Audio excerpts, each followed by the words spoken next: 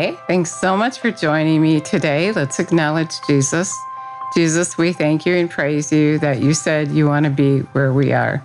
You said, in fact, that when we gather in your name, that you are here in the midst of us. So we acknowledge you. We thank you and praise you that you're here, that you want to give us wisdom, revelation, knowledge as to walk in your kingdom, to be a witness for you. And so we receive that. We just receive all that you have for us right now. We thank you for your understanding. We thank you that you would just open our eyes to see your truth right here and right now. We love you and we praise you and give you all the glory. In Jesus' name, amen. God is so good. I'm so in love with him. I'm so excited to share with you today what he asked me to share, because I think we really need to be reminded of the fact that we are approved. We couldn't do it. We couldn't follow that law.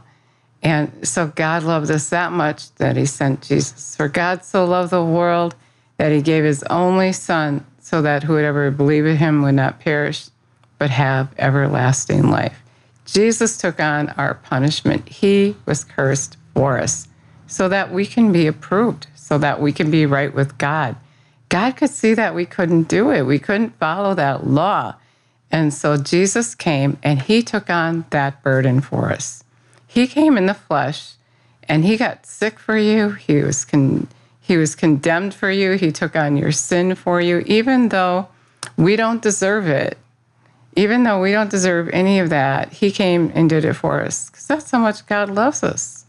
God loves us that much that he came in the flesh to take on the punishment that we would deserve for us. And so anything that you do, any mistake you made, you're forgiven because of Jesus.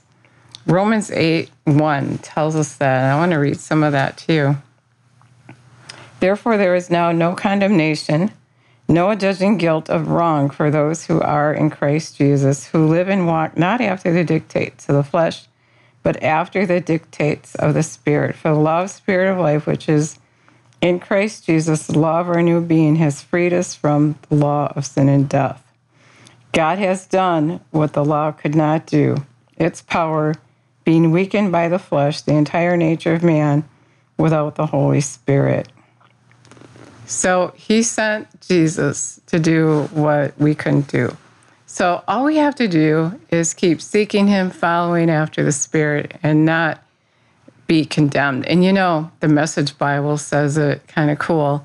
I don't have it up right now, but it says that we don't have to walk under that dark cloud. And we so tend to do that. When we realize we messed up, we just let the enemy just beat us up with that.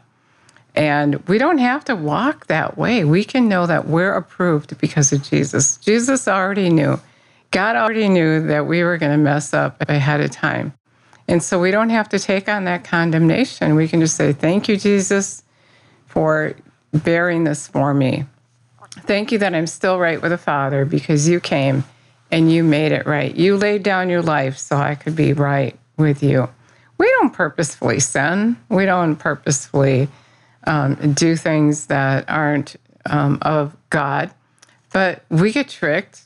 And we get led astray and just sometimes just do things ignorantly. And when God comes to correct you, it's a conviction. But the enemy, he tries to get you to trip up, and then he tries to condemn you for it. And we don't have to be condemned. We can just say, okay, well, I get it. I messed up, and now I can walk free. Jesus did this for me, and so I'm forgiven. I can still be happy. Not that you're going to go do it again, but you're going to be led by the dictates of the Spirit, not your flesh. You have to differentiate, and you will be able to, whether your flesh is pulling on you, which the enemy pulls on your flesh, he uses your flesh, or if it's the Spirit pulling on you. And the Spirit is going to lead you in righteousness and make you right with Jesus, so you can live in his kingdom and have all those blessings so that you can be that witness for him. And the other thing I know that God wants me to talk about today is we're forgiven. We're treated like royalty. We mess up and we don't deserve it, and we're forgiven. And we need to give others that same treatment. We need to approve of them. So often somebody messes up and we're so ready to pick that speck out of their eye when we have this log in our own eye. And God is saying, Jesus is saying, no, I told you not to do that, to get that speck out of your own eye. And when you work on getting that speck out of your own eye, truly, you're going to be able to dismiss, the log out of your own eye. You're going to be able to dismiss that little thing that's wrong with your brother. And, as God is growing me up, I notice how awesome that love works. Corinthians says love never fails. And when I first heard God say that to me, I'm like, well, doesn't seem to be working so good, but I'm thinking I got this love thing down pat, and I really didn't. And I still don't. I'm not saying that. I'm not patting myself on the back, but the closer He brings me to Him, how amazing is that? And, my pen sticking out here reminds me of the verse in Proverbs. I hope I didn't lose it. Proverbs 27:17, which is the verse God brought to my mind today. And it says that iron sharpens iron, so a man sharpens the countenance of his friend to show rage or worthy purpose. And, God was showing me how I noticed someone in my life that it's been a little bit of a challenge, but wanting to help people is a challenge, to help them to see what you already know. And, the people that I'm helping that mess up, they so easily feel condemned. And I notice how God is helping me to sharpen them, to be their friend, and to say, it's okay. This is a stage that we go through to get to that place, to be like God. We don't have to feel condemned. Because the first thing, that happens, I remember with me, the first time God corrected me, I felt so condemned. And I'm like, I might as well quit. I might as well give up. I'm done, because if God doesn't approve of me, then who does? But God wasn't saying He didn't approve. And He's not saying that to the people around you. In fact, He's asking you to do that greater work, which means you approve of them. You help them, and then you watch their countenance change. I can see that. I can see how when I encourage someone and say it's okay, you'll get it next time, and you can't do it yourself anyway. So much of the time people feel because they're looking at themselves, and I was just reading in the Message Bible today, is when we look at ourselves, we're not looking at God. When you're depending on yourself, you're not depending on God, and then your mind is on you all the time. And it's such an easy mistake to make.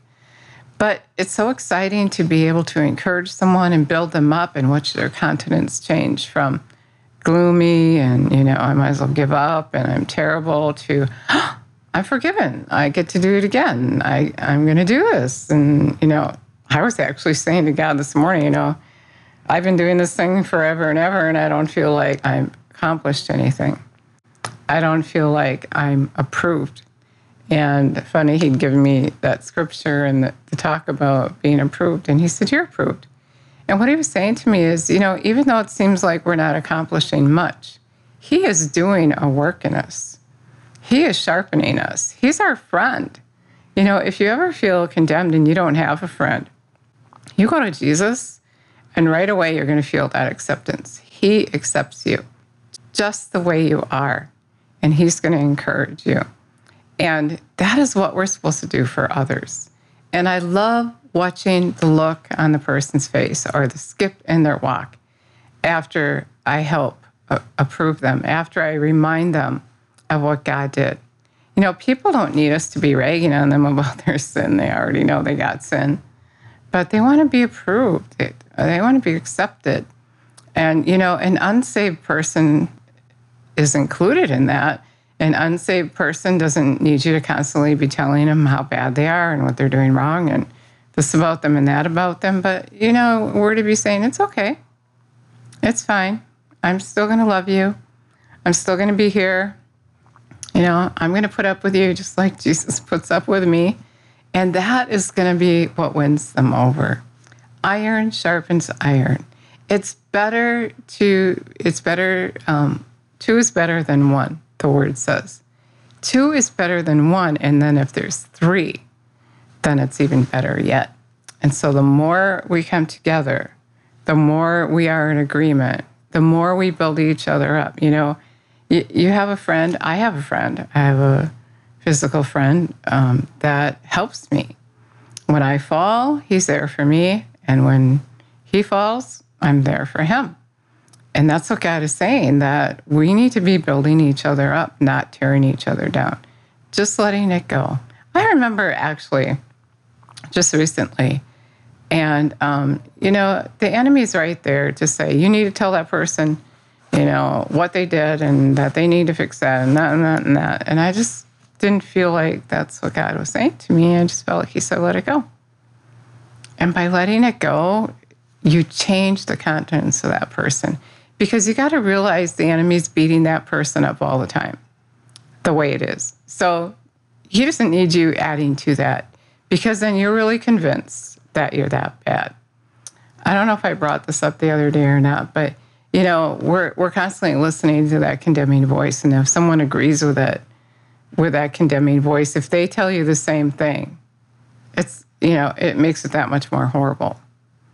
But, you know, if it's just you telling yourself that, if you're, well, that's what most people think, but it's really the enemy. But if it's just your thought, it seems to be okay. But added to that makes it worse, because then it's like saying, yeah, you're really bad. And so what we need to do is to help that person, to build that person up, to forgive them like we're forgiven.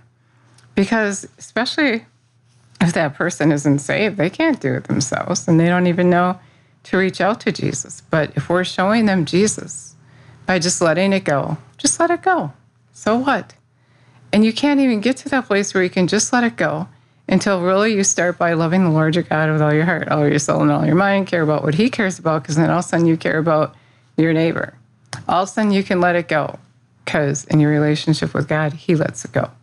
And then you start being like him, and then in the relationships you're in, you can let it go.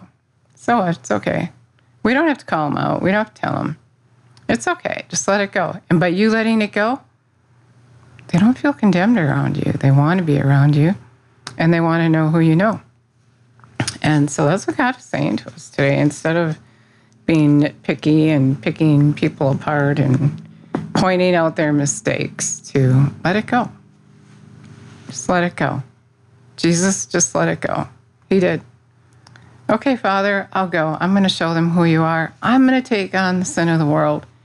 And so that way they can live free from sin. And that's how you live free from sin. You just believe. And when you believe, God does that work in you. If you get in agreement with him, you can actually see him, and you can see what he's doing. He shows you. I'm always saying, what are you doing? I want in. I want to know what's going on. Because James 1:5 says, if you lack wisdom, you can go to the giving God who gives to all liberally without fault finding. And so I want in. I want to know how to live this law of love. I want to know how love never fails. I want to be like you. I'm going to love you with all my heart, all my soul, and all my mind, which means my mind is on him all the time. And when my mind is on him all the time, then I can start to see how to live well in his kingdom. I can represent him. I can be a witness for him, and I can do that greater work. And I'm happier. When you serve someone else, when you approve of someone else, it's going to make you happy. You can lay your head down on the pillow at night and have sweet dreams because you loved, because you preferred the other person. God is so in love with you. If you never asked him to come live on the inside of you, Jesus said to the disciples, I'm leaving, and they were grieving. And he said, it's better that I go. And the Father's going to send the Spirit. He's going to come and live on the inside of you. He's going to be with you all the time. He said he would never leave us or forsake us. And then whatever you need, anything, you can go to him, James 1:5. If you lack wisdom, you can go to the giving God who gives to all liberally without fault finding. And he's going to show you what's going on. He's going to let you in. When you follow him, he's going to let you in. He wants you to know he wants to love you. That's why Jesus came, because God is so in love with us. His mind is on us all the time.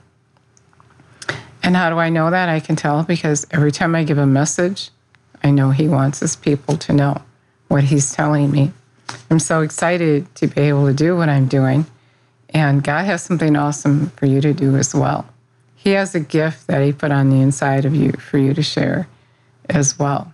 I'm not going to go there today, but so I started to say that if you want Jesus to come and live on the inside of you, he told the disciples it was better because he would be with you all the time.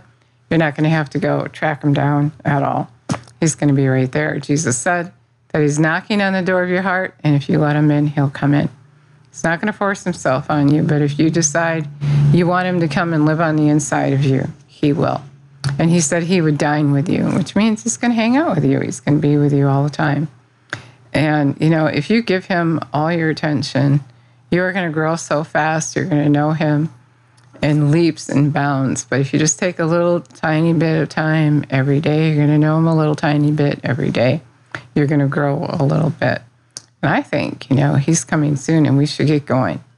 We should get going and get to know him. If you don't do anything else, take the time to get to know him. He's worth getting to know. John 1:1 tells us, in the beginning was Word, and the Word was God. So he is his Word. I just feel him prompting me. He said to me one day, he said, many of my people think that when they leave here, they're going to move in with me. But really, right here and right now, they don't have time for me. They don't agree with me. And they really want nothing to do with me. But they think that when they leave, they're going to move in with me. And that is just so silly. And we think silly things without God. Why do we think we're going to go to heaven and meet up with someone that maybe we don't think is real, someone we don't agree with or have time for? I just want to encourage you, take the time to get to know him. This isn't just a prayer that you pray, isn't it, to get to heaven? For God so loved the world that whoever believes in him, if you believe in him, it's a lifestyle change. So when you say the prayer, what you're saying is, I commit to live in your lifestyle, to live in the kingdom of God. And the kingdom of God is within you. Jesus said, you can't see it. You're not going to say, here it is or there it is, but it's within you. And so when you ask Jesus to come live on the inside of you, you have the kingdom of God on the inside of you, and he's going to teach you his way. And so it's a commitment. It's a lifestyle. It's a change. You're going to leave the way you used to live. You're going to leave from walking on the wide path and conforming to the world to walking on the narrow path where there may be some persecution. There will be persecution. Jesus said they hated me first. They're going to hate you. But it's so worth it. It's so worth going there. This life here is temporary, and the life after this life is eternal. And so if you'd like to say that prayer with me, I'd love to say it with you. Dear Jesus, we thank you and praise you that you want to hang out with us. You want to be with us. You want to teach us. You want to give us wisdom and revelation knowledge. You don't want to be a mystery to us. And so we receive you. We thank you that you're going to come on the inside of us, and as your word said, that you're going to tell us things to come. You're going to remind us of the things that you said. You're going to be our counselor, our standby, anything that we need. We thank you that you bore sickness or disease or sorrow or pain or sin. We thank you that you took stripes for healing. We thank you that you want to be with us, and we just receive you right now. I thank you and praise you, Lord, for everyone that received you right now, that they could actually feel your manifested presence right now. I thank you that you would be tangible to them right now. God is so good. Thank you and praise you, Jesus. Thank you, Jesus. Thank you, Jesus. I just sort of had a vision of just us all just sitting around with Jesus. And, kind of like the disciples did. They all sat at a table. Only in this vision that I just had, we were all just kind of sitting Indian style on the floor. God is so good. He's so good. He's so in love with you, and he wants to be with you. He wants to hang out with you. He wants to dine with you. He wants to tell you things to come. He wants to remind you of the things he said. He wants to teach you how to live in his kingdom and do that greater work and be a witness for him. Be an attraction for him. Prove that his will is good and perfect. And if you let him do that, he'll do that. You're not just a little nobody. You're somebody. And every one of us are vital to him. And he has a part for every one of us to do to prepare the way for him in this last day. God is so good. If you said that prayer, I'd love it so much if you let me know. Thanks so much for listening today, and God bless you.